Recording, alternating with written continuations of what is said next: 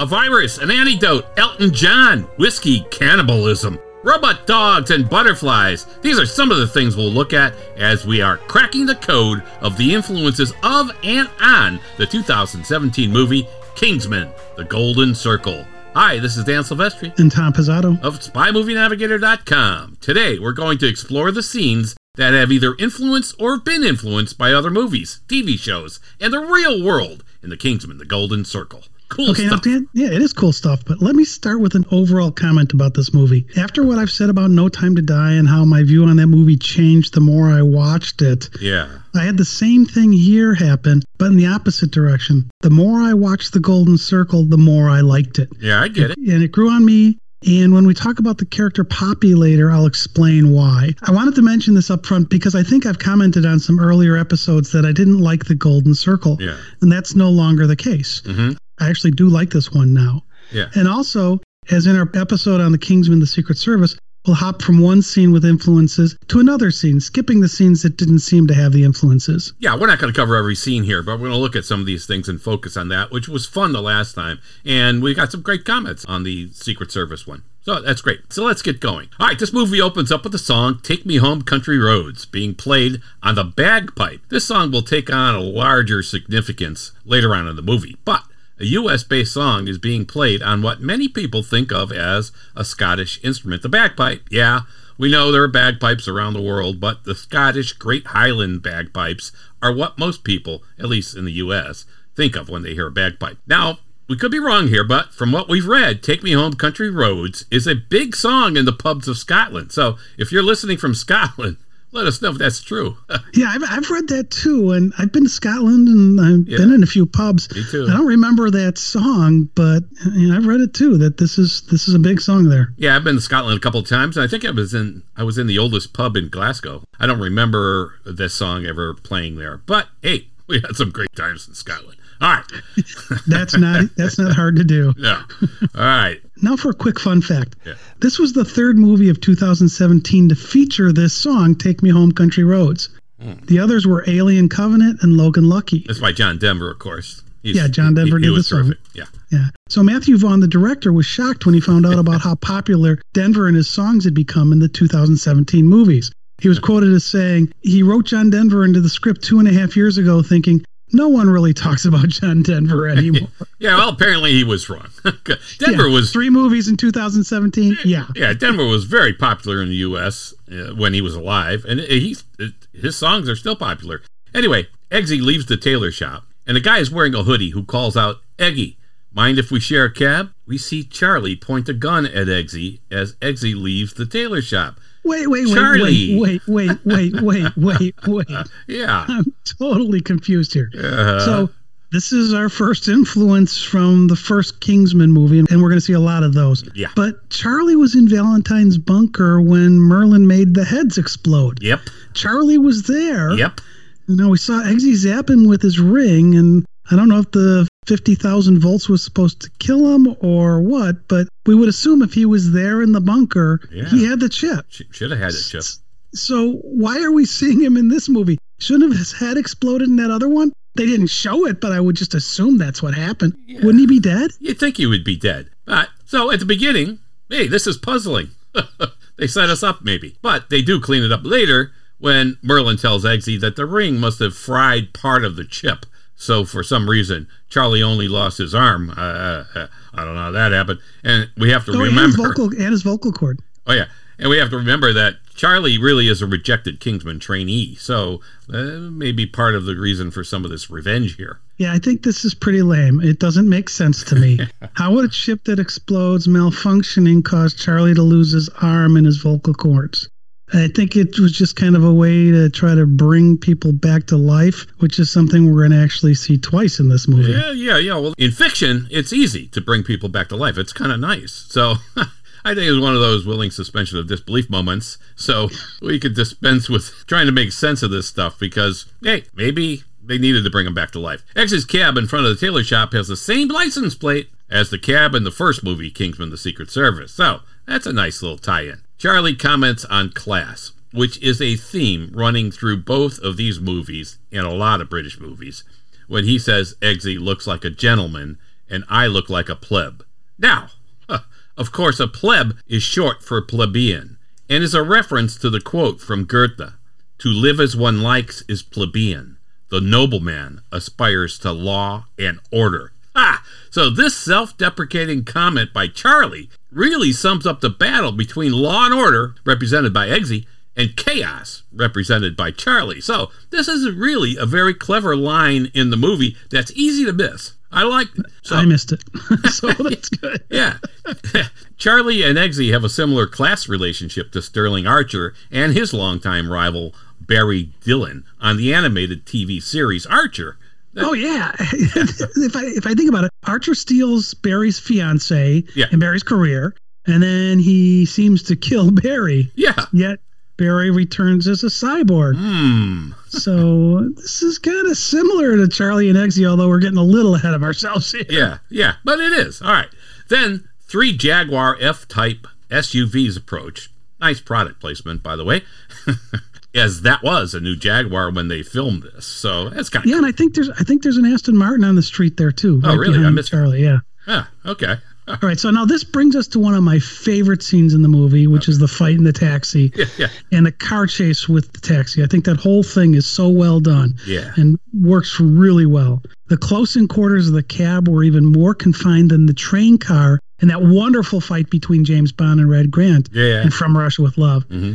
And this fight happens while Pete is trying to drive them to safety. It's just very compact, but really, really good. Yeah, and in this scene, parts of the fight happen outside of the cab, which is moving at a high speed, and it kind of reminds us of train scenes in Mission Impossible and really a bunch of other movies. But we have to remember, this is in a cab. It's very cool. I liked it. Yeah, it really is. Yeah, so during this fight, we see Charlie has a bionic or robotic arm and some voice box thing. Remember, calling back to the cyborg he lost his arm. with Sterling Archer. So was his arm a modernized version of the arm that Teehee had in Live and Let Die? Yeah. Like Teehee, it gets pulled off his shoulder. Yep. And then was the voice box thing a call out to Mission Impossible? Yeah. Where they do the voice changer things. Yeah, I mean, it could be, but this is a much more obviously sophisticated arm, which, by the way... it's many years later, robotics have come a long way. Yeah, and by the way, it gets pulled off of Charlie, as you said, but it stays in the cab, and somehow downloads all of the information about Kingsman, including the addresses of the Kingsman. Whoa! Because it becomes a creeping, crawling arm and hand, all on its own. You don't think it was remote controlled? You think it just went by itself? Now, the crawling hand that was left behind in the cab, of course, this is really right out of the horror movie actually called The Crawling Hand, 1963, or The Hand, 1981, or Evil Dead 2 in 1987. So it's all been done before and often, but it does, through some fingerprint likeness, I assume, of Eggsy, download the Kingsman addresses, because he does have to touch the remote. Yeah, was that biometric, or was that he was entering a code? I couldn't tell. It almost looked like it lit up or something. I thought it was fingerprint. It could be something else. I'm not sure. Okay. I'm not sure either. In any case, he's downloading this database of these addresses of all the Kingsmen, which really reminds me of the knock list in Mission Impossible. Yeah. And we've seen this whole thing actually in many spy movies of trying to get an agent's list. Yeah, they do bring in a lot of stuff that's been in other spy movies, without doubt.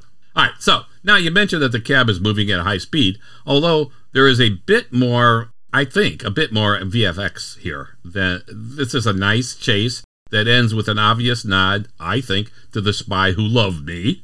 Right? Yeah, now before you get to that part, Eggsy shoots those missiles and it takes out the 3 pursuit cars. Yeah, I like that.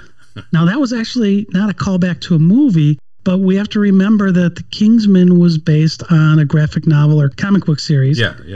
That this thing's based off of. So those missiles launching and hitting multiple targets is right out of the comic book. That's cool. All right, so Dan, sorry I interrupted. You can go back to The Spy Who Loved Me. Yeah, The Spy Who Loved Me. So, Eggsy has to drive the cab into the water in what they called Rendezvous Swan. All right, it's a black London cab here, but in The Spy Who Loved Me, James Bond drove the Lotus into the water. Mary crashes it off the pier, and it turns into this submersible. Well, here, the cab wheels do the same thing as the Lotus did, at turning in and so on when it becomes the sub. And it's the same damn thing. Except Eggsy has to hold his breath here because the windscreen or windshield has been shot out. and Eggsy can see through his glasses where the exit is, which was kind of cool. That's a nice heads-up display in these glasses, I think. That was kind of neat. They do a lot with glasses. They had that in the first one as well. Yeah. So he does escape, and he makes it, and his Lotus, his version of the Lotus, makes it, and now Eggsy's got to jump into this sewer to swim to his escape, and it's a scummy-looking thing. Yeah. I mean, this has to be a callback to Andy Dufresne in Shawshank Redemption. I mean, oh, yeah. Right? He had to swim through that sewer for his escape in Shawshank. I mean, yikes. It kind of looks like that. Yeah, that's a good catch there. Yeah. You know, and when he gets out of the sewer, he goes home where he's living with Princess Tilda from the first movie. And there's a wall there with Mr. Pickle, which is Harry's dog from the first movie. Right. And there were butterflies on Harry's wall. Was this an homage to the deceased Harry? Or is this Harry's old house? I wasn't sure if they were just using his house now or if this was just somehow he just rebuilt the wall in the new house. Yeah. I like that JB, his dog from the Secret Service, which he failed to shoot, is here too. So but he looks a little bit bigger than the one that was in the first movie. Yeah, he's older. but they made comments in the first movie that he wasn't going to, because he thought it was a bulldog. So he thought it was going to get bigger, and they said, no, it's not. Yeah, it looked like a pug, I think, right? Yeah. It was a pug. Yeah, okay. Yep. All right, so anyways, they meet up with some friends, and Harry says he has to meet Tilda's parents for the first time tomorrow. Now, there's a bong and some pot in a bag on the friend's table, and that becomes important in just a minute.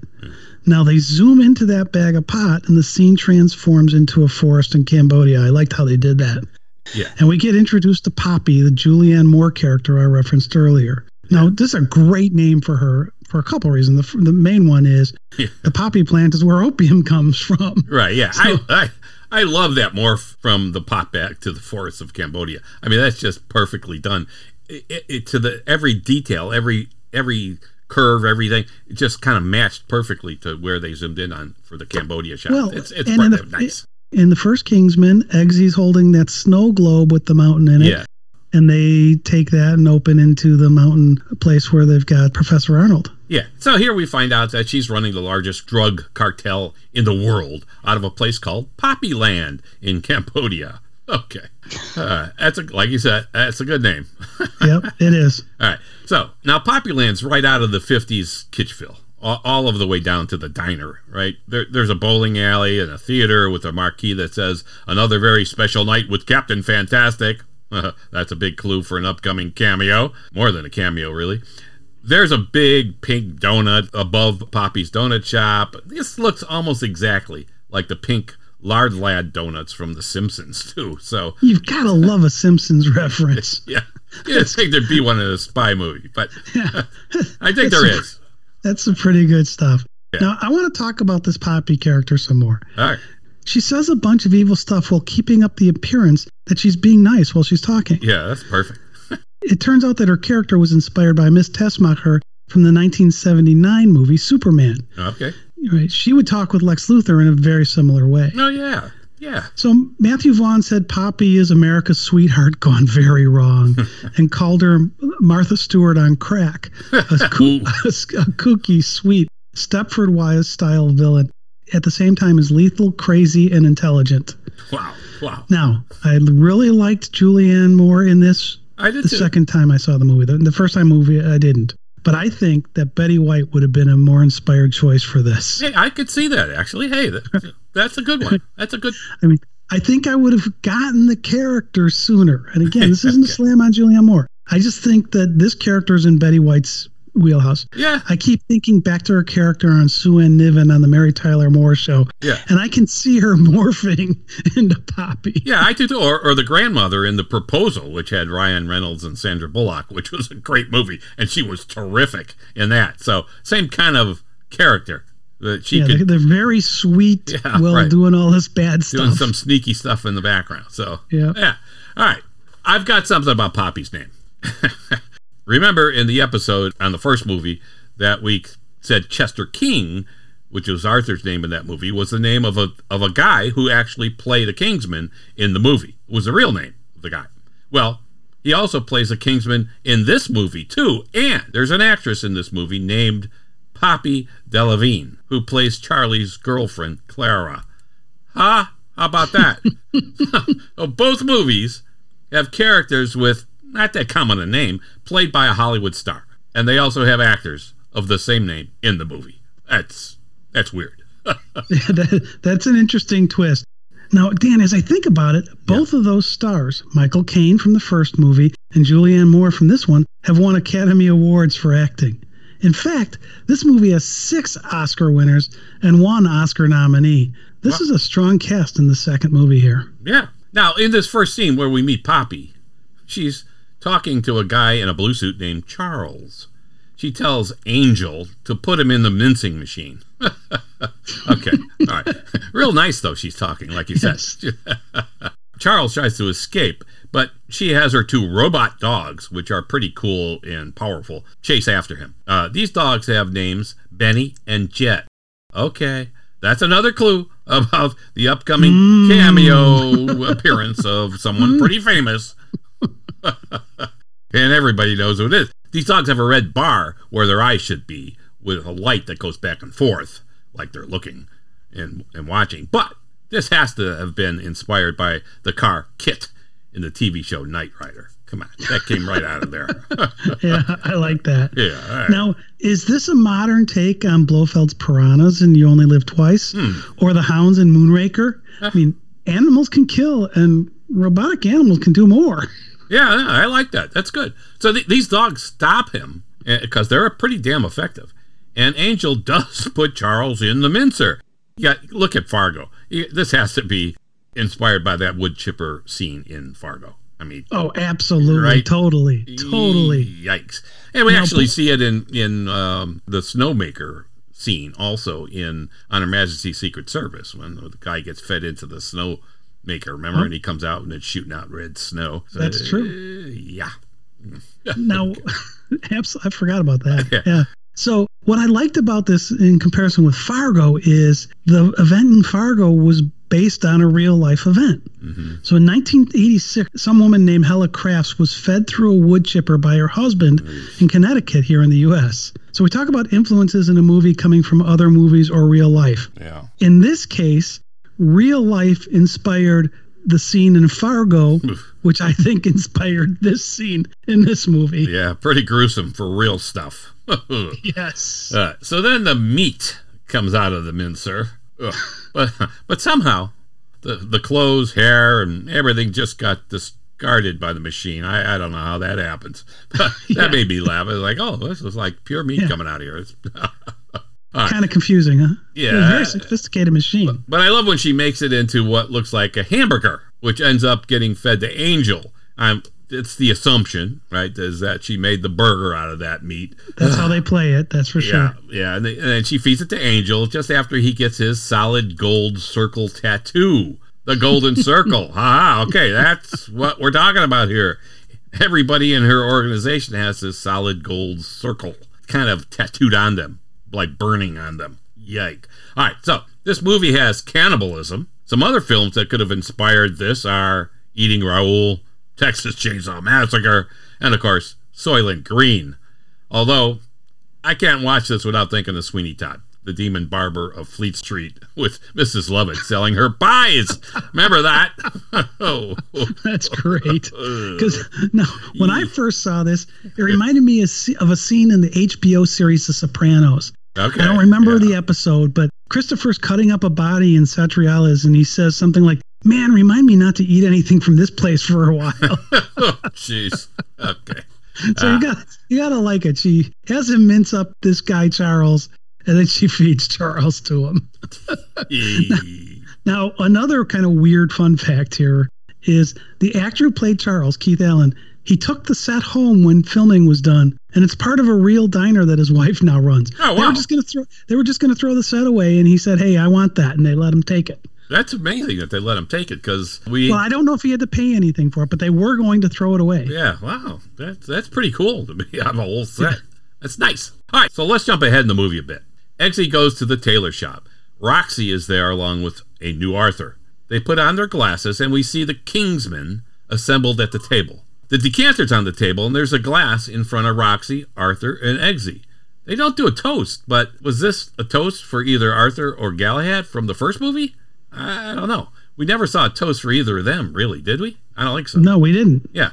So But for this time, there's no open seat at the table. So I was kind of wondering, what's going on Well, there? if it was for Arthur, there's the new Arthur there already. Yeah, so maybe they were toasting the old Arthur. Yeah, I don't know. Wasn't quite sure. Because if it was Harry, they were already calling Eggsy Galahad. So it could have been that those seats got filled already. Yeah. And we just didn't see that.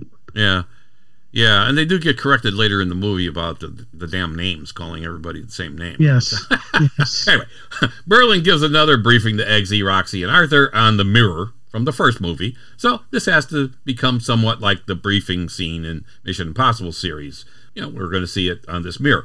We find out about the mission here. So this is also where we find out that Charlie lost his arm and vocal cords in the first movie, like you said earlier, which is why he's alive in this movie. Okay. Yeah, I still think that's an odd way to get Charlie into this movie. Yeah. But whatever. Let's go ahead and jump ahead a little bit because it takes a little bit before we get the next influencer. Yeah. Now, Eggsy's at dinner at the palace with Tildy and her parents, the king and queen of Sweden. Yeah, nice. The king asks Eggsy some really tough questions that somehow Eggsy knows the answers to. Wow. Now, if we remember in the first movie, Harry was able to talk with Valentine about climate change, but he had time to kind of prep for that. His purpose for being there was to donate to the foundation. Yeah. Now, we've always said that James Bond was always able to talk about any subject. Virtually, yeah. Yeah, virtually. Well, maybe we know how he did it now, because we get a fun play here in this scene. It turns out that Roxy is listening in, Googling in whatever topic, and telling Eggsy what to say. All right, that's easy to miss, I think. I don't know. Yeah, it kind of reminds me of the movie Roxanne, which was where Steve Martin's character is getting fed the lines as they're trying to woo the woman. Yeah, and I don't know, maybe it's like a little mockery, too, of James Bond here, because it's like, he probably really didn't know that stuff. I don't know. I like to think it is, because it would be cool if it was. All right, so I like the scene. And you do get distracted by the ambiance of the palace, and you're just paying attention to the dinner table and what's going on there. And you're really not paying attention to Eggsy getting fed these answers. So it's really pretty well done. So this isn't an influencer, but it does, I think, poke fun at Bond knowing everything. I think that's good. All right, jumping ahead a bit, we come to a scene where all of the Kingsmen's homes get hit with missiles. Presumably, of course, the Kingsmen are in their homes, which is why they're getting hit. While Eggsy, though, is still with the king. Poppy killed off all of the Kingsmen at the same time. That's what she was trying to do. Did this inspire the scene in No Time to Die with the Spectre agents? Killing off everyone from an organization at the same time. Oh my! Oh, it's happening again, I guess, in No Time to Die. Yeah, I thought this actually had more of a Godfather feel to it, that it was inspired by that. In Godfather 1, there's the baptism scene where all the heads of all of the other families are killed. Well, Michael was being the Godfather at the baptism. Yeah, that's great. Now, in the aftermath of these explosions, though, Eggsy and Merlin meet kind of almost by chance. Yeah. And Eggsy says, Roxy's dead. Everyone's dead. And Merlin tells him to pull himself together. So there's no time for emotion in this scenario.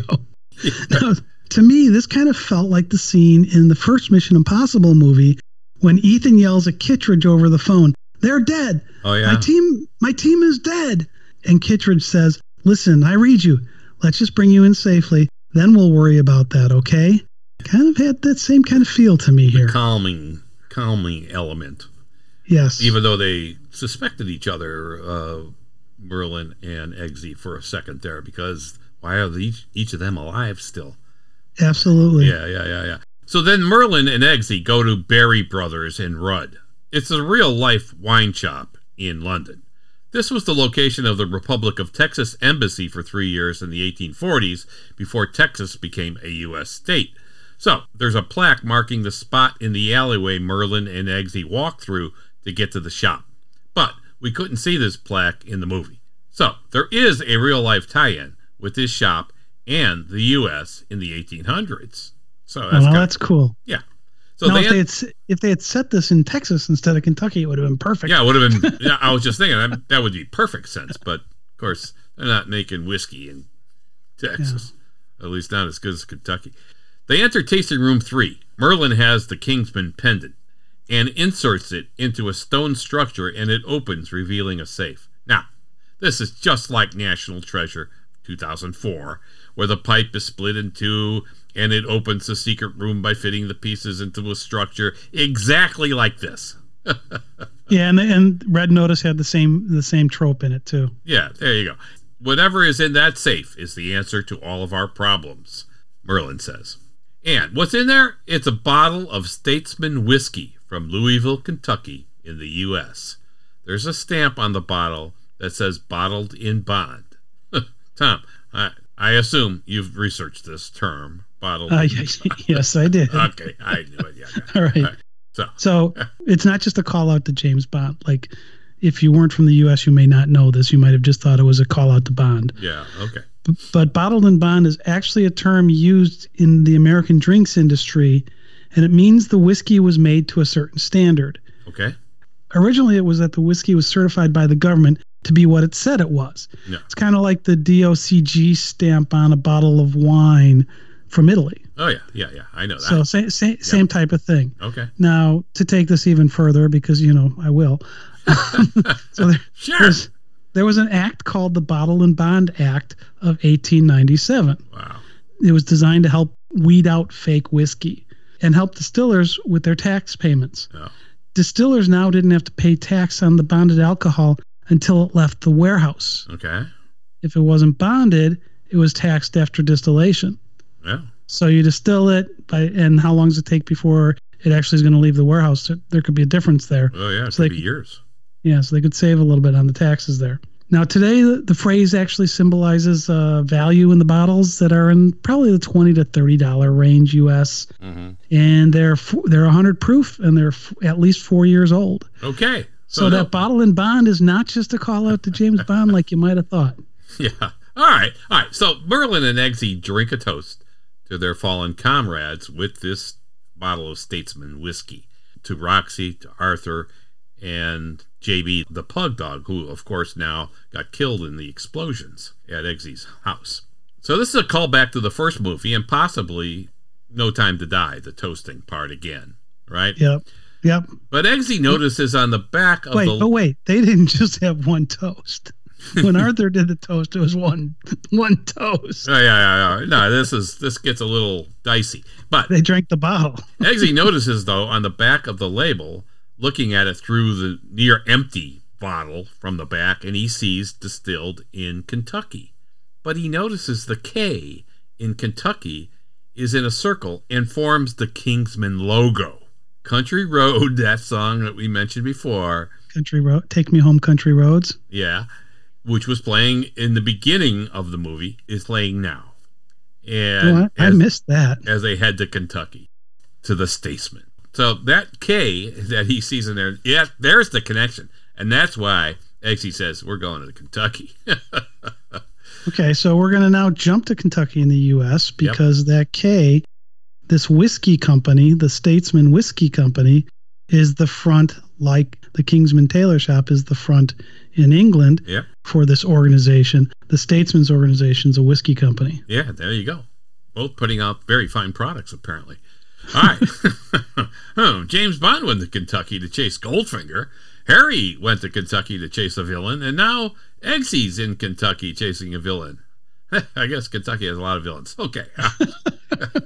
Well, the reason that Harry's, never mind. I'm going to give I'll give away the. I mean, the reason Harry's still alive though is because he happened to be in Kentucky where the Statesmen were. Yeah.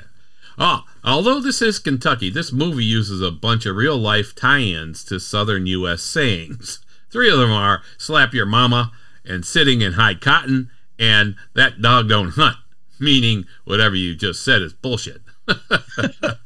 No, Dan. When I worked at Microsoft, I traveled all over the U.S. And these sayings are accurate to the South. Yes. And someone like me from the Midwest going down to the South, and it's different parts of the South use different expressions.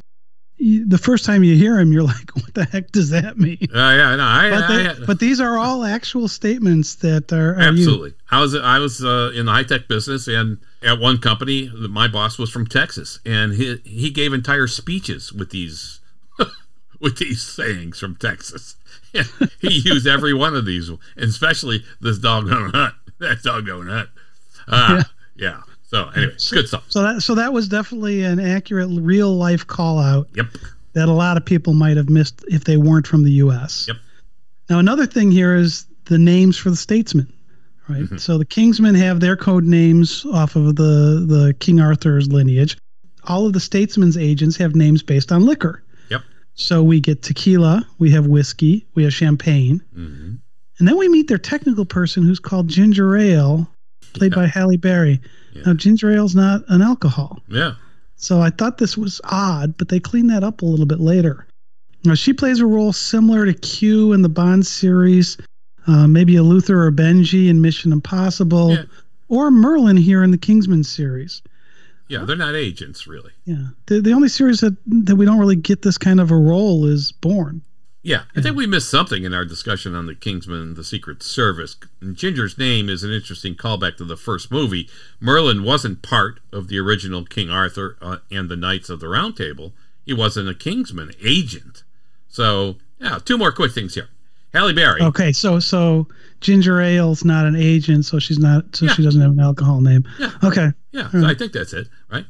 So a couple of more things here. Halle Berry played a character called Ginger in the 2001 movie Swordfish. Yeah, here she's playing Ginger Ale. And as for Merlin's name, wasn't he on the first mission we see in the first movie when Eggsy's father was killed? Wasn't he an agent there?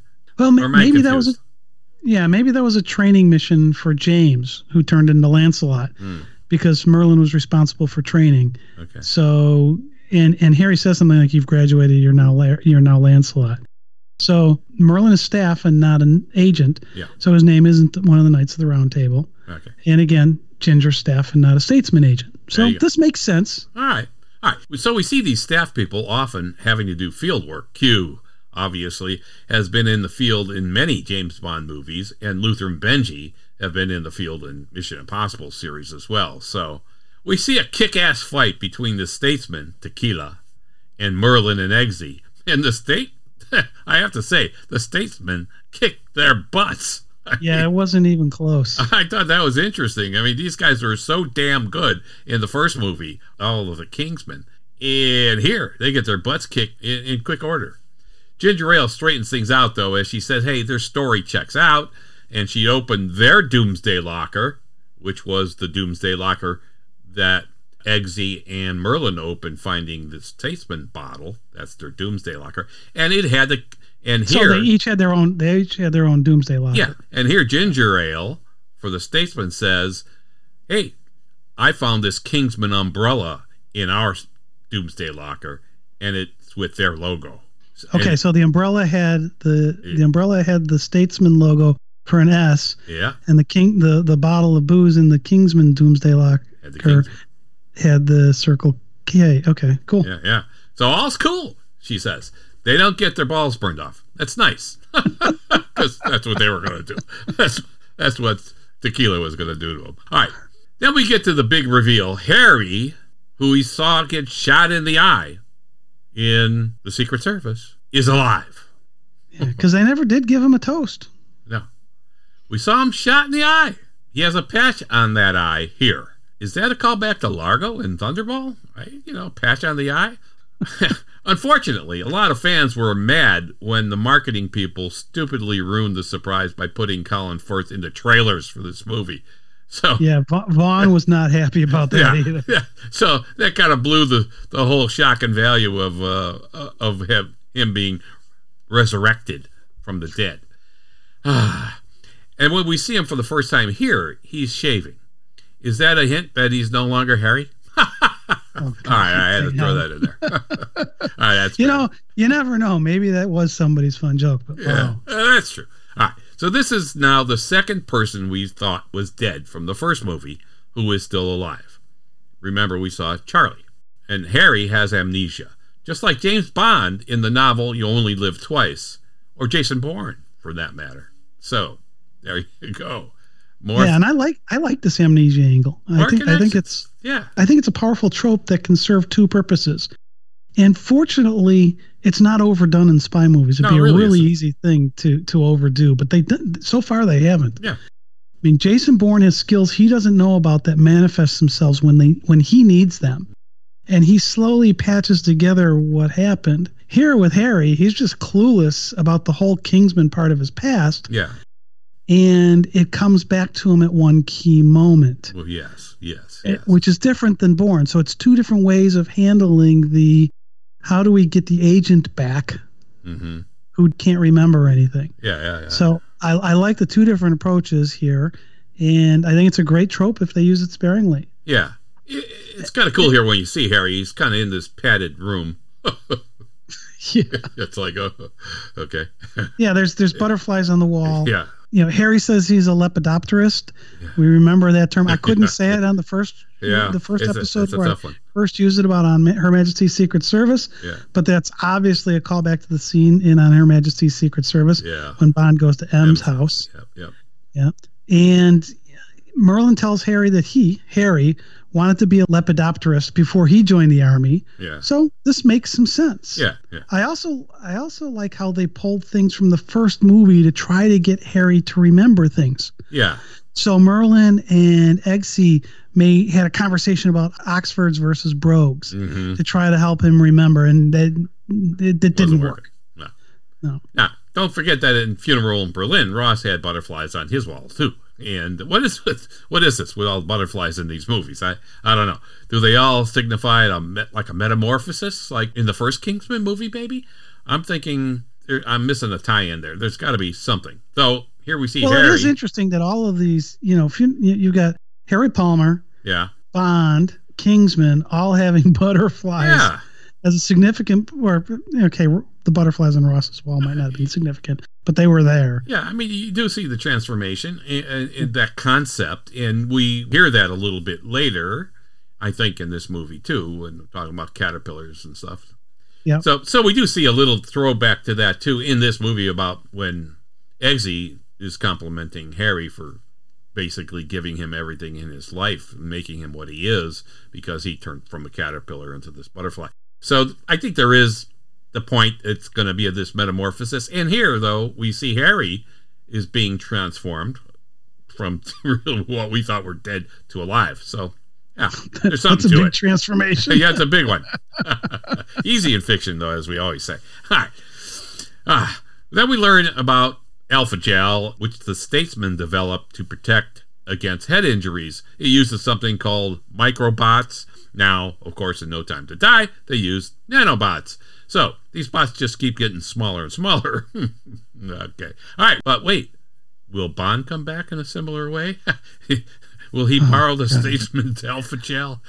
I guess a lot of it. I guess that's a good point, but there'll be an awful lot of ticked off Bond fans if they do that. Yeah, probably. Bond is best when there isn't continuity between the movies. Yeah. Don't give me a story arc like that. Yeah, well, they did with Craig. All right, so now they ruined it. Yeah. Then we get to the next big reveal. Remember that cameo we told you about? It's not really a cameo. I mean, he's in for quite a bit. Well, not surprisingly, we find that Elton John is in this movie, of course. Shocking. Yeah. He's been kidnapped by Poppy. Poppy calls back to the first movie saying, with Valentine abducting those celebrities, it seems silly to not take advantage of the situation. So, okay. So now she's got Elton John. So there is a subtle clue about Elton's abduction in an earlier scene in this movie. Yes. When Brandon discovers Eggsy's spy stuff earlier in the movie, Eggsy's wall has 3 newspapers on it, just like Harry's wall in the first movie. Yeah. I mean, it had more than 3, but it had the cover of the newspaper on it. Yeah. But here... One of them says, Elton gone, in the 3 of them that are on the wall for Eggsy. Yeah. Now, I missed that the first time through this movie. Yeah. And then as I've gone through it a few times, we picked it up. Yeah.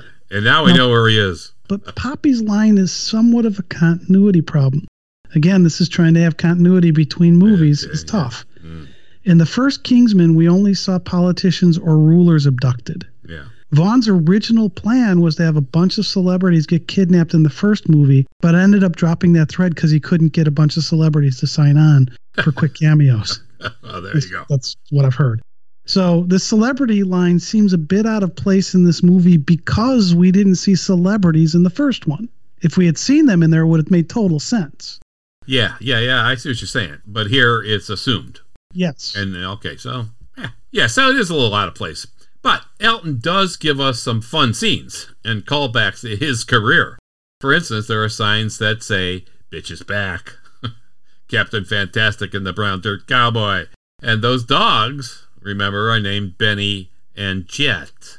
Benny and the Jets. All right, no more singing. All right. Thank you. All our references to Elton John songs or albums, of course. I love when Poppy first talks to Elton. She says, "Language, Elton," when he curses. I mean, come on. She's feeding bodies into meat grinders, but doesn't like Elton's cursing. Well, especially with the language in the rest of this movie. Oh, yeah. And, and like you say, the fact that she has no problem killing people. Yeah. I think that's pretty funny. Yeah. Yeah. Now Elton starts exhibiting a blue rash, and we find out this is yet another example of a villain using bioweapons as a key plot point. Let's see. On Her Majesty's Secret Service, No Time to Die. There's a couple right there. That's a well-used trope in spy movies. I think the one that's closest to this one, though, is the way bioweapons are used in Mission Impossible 2. Yeah, there you go. You have Biocide Pharmaceuticals developing both the virus and the antidote with Chimera and Bellerophon. Yeah, that's good. That's good. Poppy distributes the virus, and she has the antidote. Yeah, perfect. Another great knockoff. There you go. What else can be in this movie? The Golden Circle. All right. If we jump ahead a bit, we get another callback to the first movie. We see a room with a big table and meet Champagne, played by Jeff Bridges. He throws his cowboy hat across the room and it lands on a big bottle of champagne. Of course, a nice callback to the early Bond movies where Bond throws his trilby onto the coat rack. Love it. Love the music here. It's strong and assuring. It is really good, and I think Jeff Bridges did a great job at leading the Statesman team. He was really good. Great character. He did, and if you watch it throughout the movie, whenever they're in that room, that hat's still on that champagne bottle. Yeah, that's good. And there's this conversation, which I love, with the confusion over the fact that both Harry and Eggsy have been codenamed Galahad. It's like, okay. A confusion that No Time to Die handled well with the 007 monikers, I guess. But here it's funny. It's like, you guys got to straighten that out.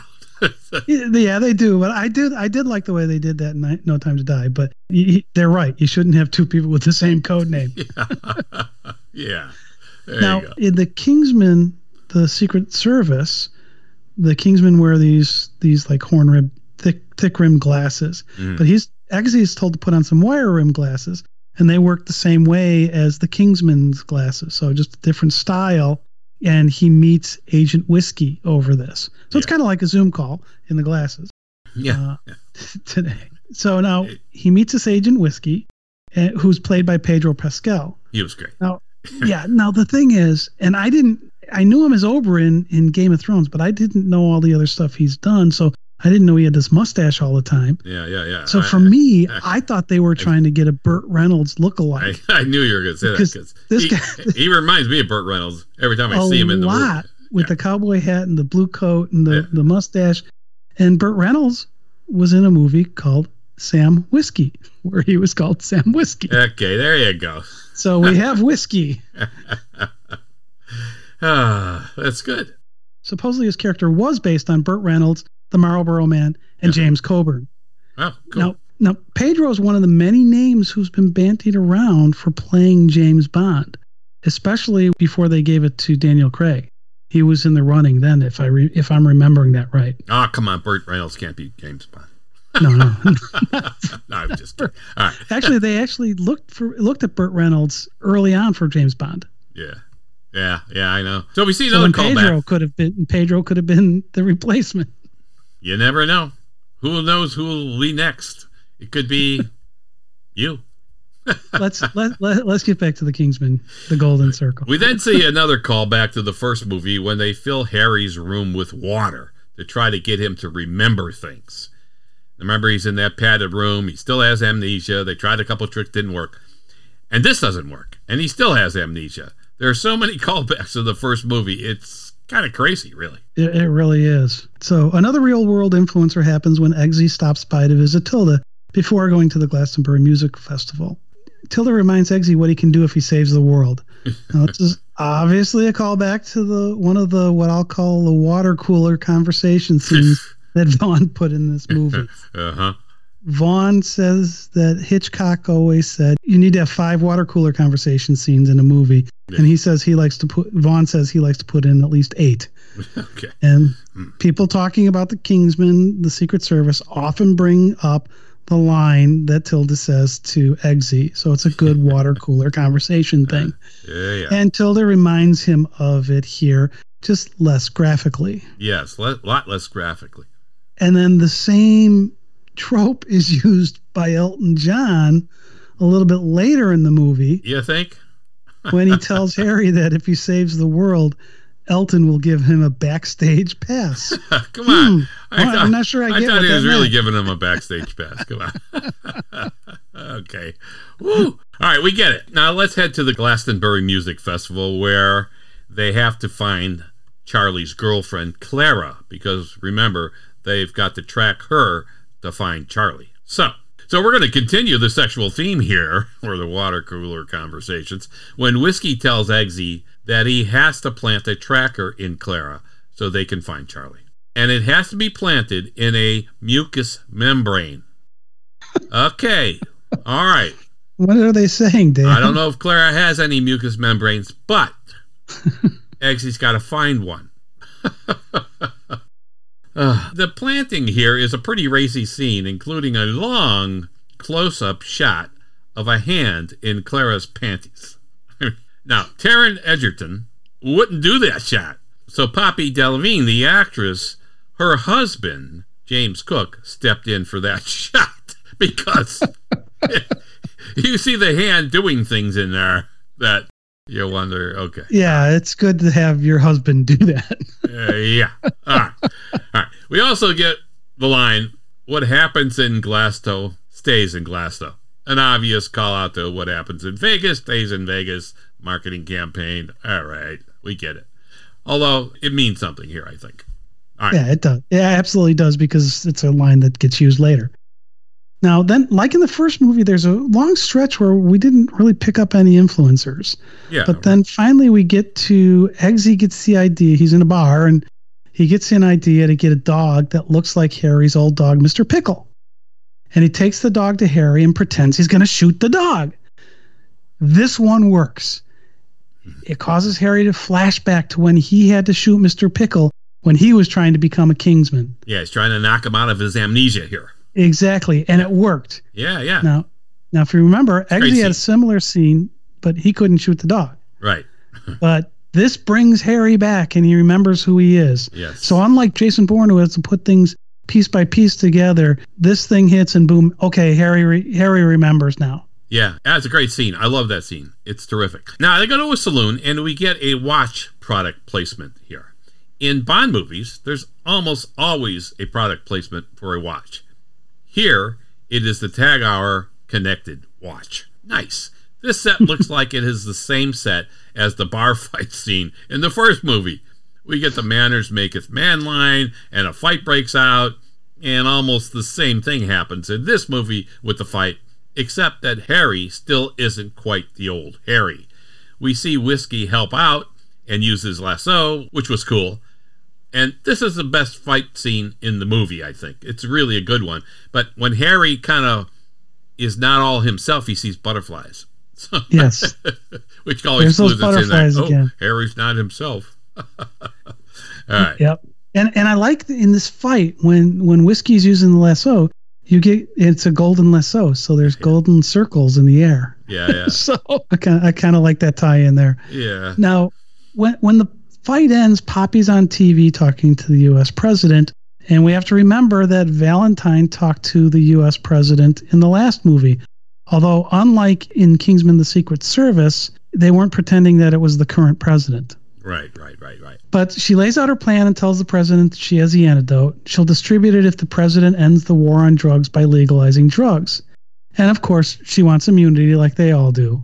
So in both movies, the villains need the U.S. president's support. Yeah. And there's some cameos here from Fox News Channel personalities, actually. I like when they use real reporters in these types of scenes because you think they might be thinking, this is going to be thrilling to be in a movie like this, instead of just this reporting stuff. So they did it in this movie, and they actually did it in The Untouchables, too. There were quite a few Chicago reporters used as the press in The Untouchables movie. So, again, been done before, but it's kind of cool that it's done here. Yeah. Well, and in the Untouchables, they were using local reporters for that local Chicago reporters. So us living in Chicago think, oh, that was really cool. Somebody not from Chicago might not have caught that. Yeah. With the Fox News people, it's more of a nationwide type thing with that.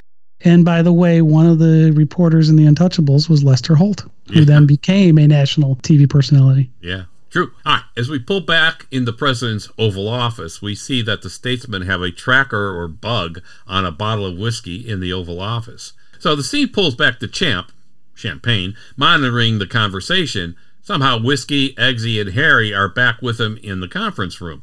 They were just in the bar. How'd that happen? I don't know how that happened. Anyway, we see coordinates on the map, which is supposed to be the White House. Of course, whenever Tom sees coordinates in a movie, he's going to look them up. Right, Tom? You looked this up. Yeah, so there were actually 3 of them that I picked up in this movie. And the first was for the Glastonbury Music Festival. Okay. And the coordinates they had there are of a real bar in Glastonbury, so it's close. Well, that's pretty good. And then there's another scene where they have the coordinates of the White House, and they're about 3/4 of a mile off as the coordinates bring you to the Scotts Circle Park. Okay. So again, they're close. And then the third one happens a little bit later in the movie where you're looking at there's a email you read where they say, come to Italy, but the coordinates are for Cambodia. Ew, all right. Now, well, that's a little off. Well, it's interesting. It says to me that they changed something here because the lair, Poppy Land, is in Cambodia. Yeah, right. But that mountain scene that happens with Charlie is in Italy. Yeah. So there was a disconnect there as to, I think, where they were supposed to sync up, and they probably just didn't bother. They may have changed where that was going to be and decided to go to Italy, so they changed the words, and nobody will catch the coordinate. Yeah. Well, Tom does. Except for me. Tom will do it. All right. And the guy here who plays the President of the United States, Bruce Greenwood, plays the President of the United States in National Treasure Book of Secrets 2007. So there's another connection to National Treasure. There you go. All right. So now we're going to jump ahead. And we see Clara join Charlie in the mountaintop building that we were talking about that just screamed of On Her Majesty's Secret Service. Oh, yeah. Right? Peace Gloria. Come on. Here, this scene was shot at the Skyway at Monte Bianco in Italy. And it was supposed to be in Italy, so that works. That's kind of cool. Harry and Eggsy and Merlin secure a sample of the antidote. Then on the cable car ride down. Yeah, but wait a second. They're all laying out there, and he's going to snag, and Eggsy's going to snag one. Why didn't he snag more than one? Yeah, just in case it breaks. I mean, yeah, or you have 2 things to work with. Yeah. So they take the cable car ride down, which, Tom and I have taken the cable car up to Peace Gloria and back, and that was beautiful. Tom loves those heights. And then on the cable car ride down, Charlie takes control of the cable car, and he makes the cable car spin quickly, down and fast, reminding us, of course, of the cable car scene at Sugarloaf Mountain in Rio in Moonraker with Jaws. What do you think, Tom? I mean, kind of reminded me of that. Yeah, a little bit. I'm definitely not going to be happy to have to go on the cable car, but I probably will. I don't like cable cars. But at the end of this, though, the cable car is on traversing down the snow, looking like it's going to crash into a lodge, and there are people out on the balcony. Yeah. But then there's a great callback to The Spy Who Loved Me. Now, in The Spy Who Loved Me, Bond opens up a parachute, and it was the Union Jack. Yep. So the parachute helped him escape some henchmen. Yes, he's flying off a 2,000-foot cliff. So here, Eggsy pulls open a chute that Whiskey just happened to be wearing. Just happened to be wearing. Standard operating. Yes. And then we see the U.S. flag unfurl to stop them just before they hit the people sitting out on the deck. Yeah, that's right out of The Spy Who Loved Me. I agree. And I like the old guy's line when they stop, just before they smash into them. I'm not going to say what he said, but that is a good line. All right. So anyway, there's a big shootout at the cabin there where Harry and Whiskey and Eggsy are in the cabin and fighting off all the bad guys. And at one point, Harry suspects Whiskey, and he shoots him. Now, during that shootout, the antidote breaks, of course. That's why Tom said, you should have taken a couple of bottles. Meanwhile, Charlie blows up the lab where the production of the antidotes was going on up in the mountains in Italy. All right, anyway, we see a scene with Ginger Ale and Merlin monitoring events. And Ginger Ale tells Merlin, well, I'd like to become an agent.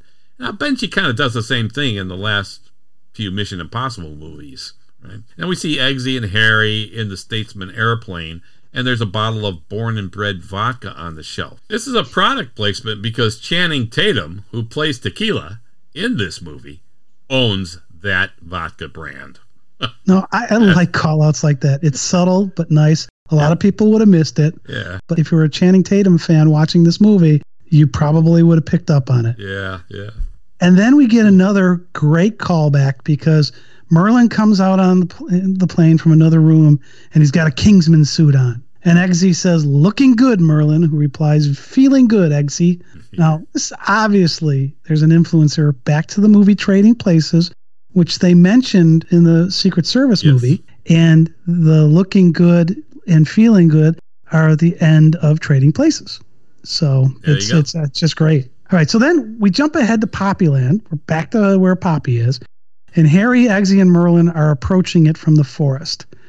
Eggsy steps on a landmine. Merlin frees him, but somehow ends up on the mine. To catch the attention of the guards, Merlin starts singing, Take Me Home, Country Roads. Yeah. We remember we had the bagpipe version at the beginning of the movie, and then we heard it again. Yeah. He ends up stepping off this mine, exploding it, and taking out the guards with him. Yeah. So I really didn't want to see Merlin go because I really like that character. Yeah, I do too. And who knows? He might come back. Yeah, they actually were going to have Merlin dragging himself into the last scenes with his legs blown off, and they thought better of that. So that was good. That was good to avoid that. Yeah. All right, now we get Elton John singing Wednesday Night's All Right because the attack was happening on Wednesday, not Saturday. Wednesday Night's All Right. All right, which would be the name of the song, of course, is Saturday Night. Saturday Night's All Right. What a bad joke, but hey. Yeah, that they had to work that in there. That was not a good joke. No. Then we get the big fight to get to the antidote. Eggsy has a briefcase that was reminiscent of, but more advanced than the briefcase James Bond gets in From Russia with Love. We won't go through the whole fight scene here, but most of the callbacks here are to the first movie, The Kingsman Secret Service. Yeah. And there's a really fun poke at Inspector Gadget with what they do with Charlie's arm in here as well. Okay. So during this whole scene, Whiskey gets revealed to be a traitor. Harry was right. Yep. But how did Whiskey come back? Harry shot him, but they had the android gel that they used on him. Now, when Whiskey's revealed to be the traitor, he says his reason is to rid the world of crazed drug addicts that kill innocent people. Mm-hmm. Pedro Pascal, who played Whiskey, also starred in the Netflix series Narcos, where he plays a U.S. agent willing to take down Pablo Escobar's drug cartel at any cost. So kind of an interesting tie-in there. Yeah. Well, he kind of thought what the U.S. president was thinking in this movie, right? Hey, well, that's let the druggies kill each other. Whatever. All right, so then the movie closes with Eggsy's wedding to Tilda, and there are a few things to pick up here. Mm-hmm. The first is Eggsy's wearing a blue ceremonial outfit, apparently in the rank of Major General, and he has a bunch of real medals on. He's got the Distinguished Service Order and the Queen's Diamond Jubilee Medal, and on the other side of his chest, he wears the General Service Medal. So the fact that Eggsy's got it on the other side of his chest, this General Service Medal, it means that it's not his medal. It's probably a close relative's. And Eggsy's father is a likely suspect there to be that close relative. Yes. Remember that he was a Kingsman who died in the pre-title sequence. The whole reason Eggsy got involved in all of this was because of his father. Yeah, right, exactly. Who saved Merlin. Who saved Merlin and Harry. Yeah. So at the wedding, Harry says that one of their founding agents once said, "This is not the end. It is not even the beginning of the end, but it is perhaps the end of the beginning." Now, this quote was Winston Churchill's, implying that Churchill maybe was involved in the founding of the Kingsman organization. I kind of love that kind of stuff. Now, they didn't say it was exactly him who did that, but, hey, try to make some connections here. Well, if they're going to say it's one of the founding agents, and that's a quote attributed to him, he's pretty much saying so. And it's going to be intriguing to see if in the movie The King's Man, which is the prequel to this, if they call out Churchill. Yes, yeah, that would be good. I'd like to see that. Yeah. We'll see. Let's talk about the last thing you see, because this movie ends with Tequila in a Kingsman suit and a bowler hat. And he walks into the rebuilt Kingsman tailor shop. I say rebuilt, we didn't talk about it, but it got blown up when Poppy blew up all the Kingsman places. And it's also right next to the wine store that we talked about. So him walking in dressed in the Kingsman suit with the bowler hat, this is the end of the beginning. And it looks like they're setting us up for Kingsman 3, not the prequel, but the one that they're going to do after the prequel releases. Right. So we've been through a lot of stuff here with a lot of connections again, just like in the first movie, Kingsman: The Secret Service. Kingsman: The Golden Circle has a lot of influences of and on other movies and real life events. Wow. So that's a wrap. This has been Dan Silvestri and Tom Pizzato of SpyMovieNavigator.com and our show, Cracking the Code of Spy Movies. Remember, please subscribe to our show right now. Hit that subscribe button. Check out our videos on our Cracking the Code of Spy Movies YouTube channel. Follow us on Facebook, Twitter, and Instagram, too. Thanks for listening. We appreciate it.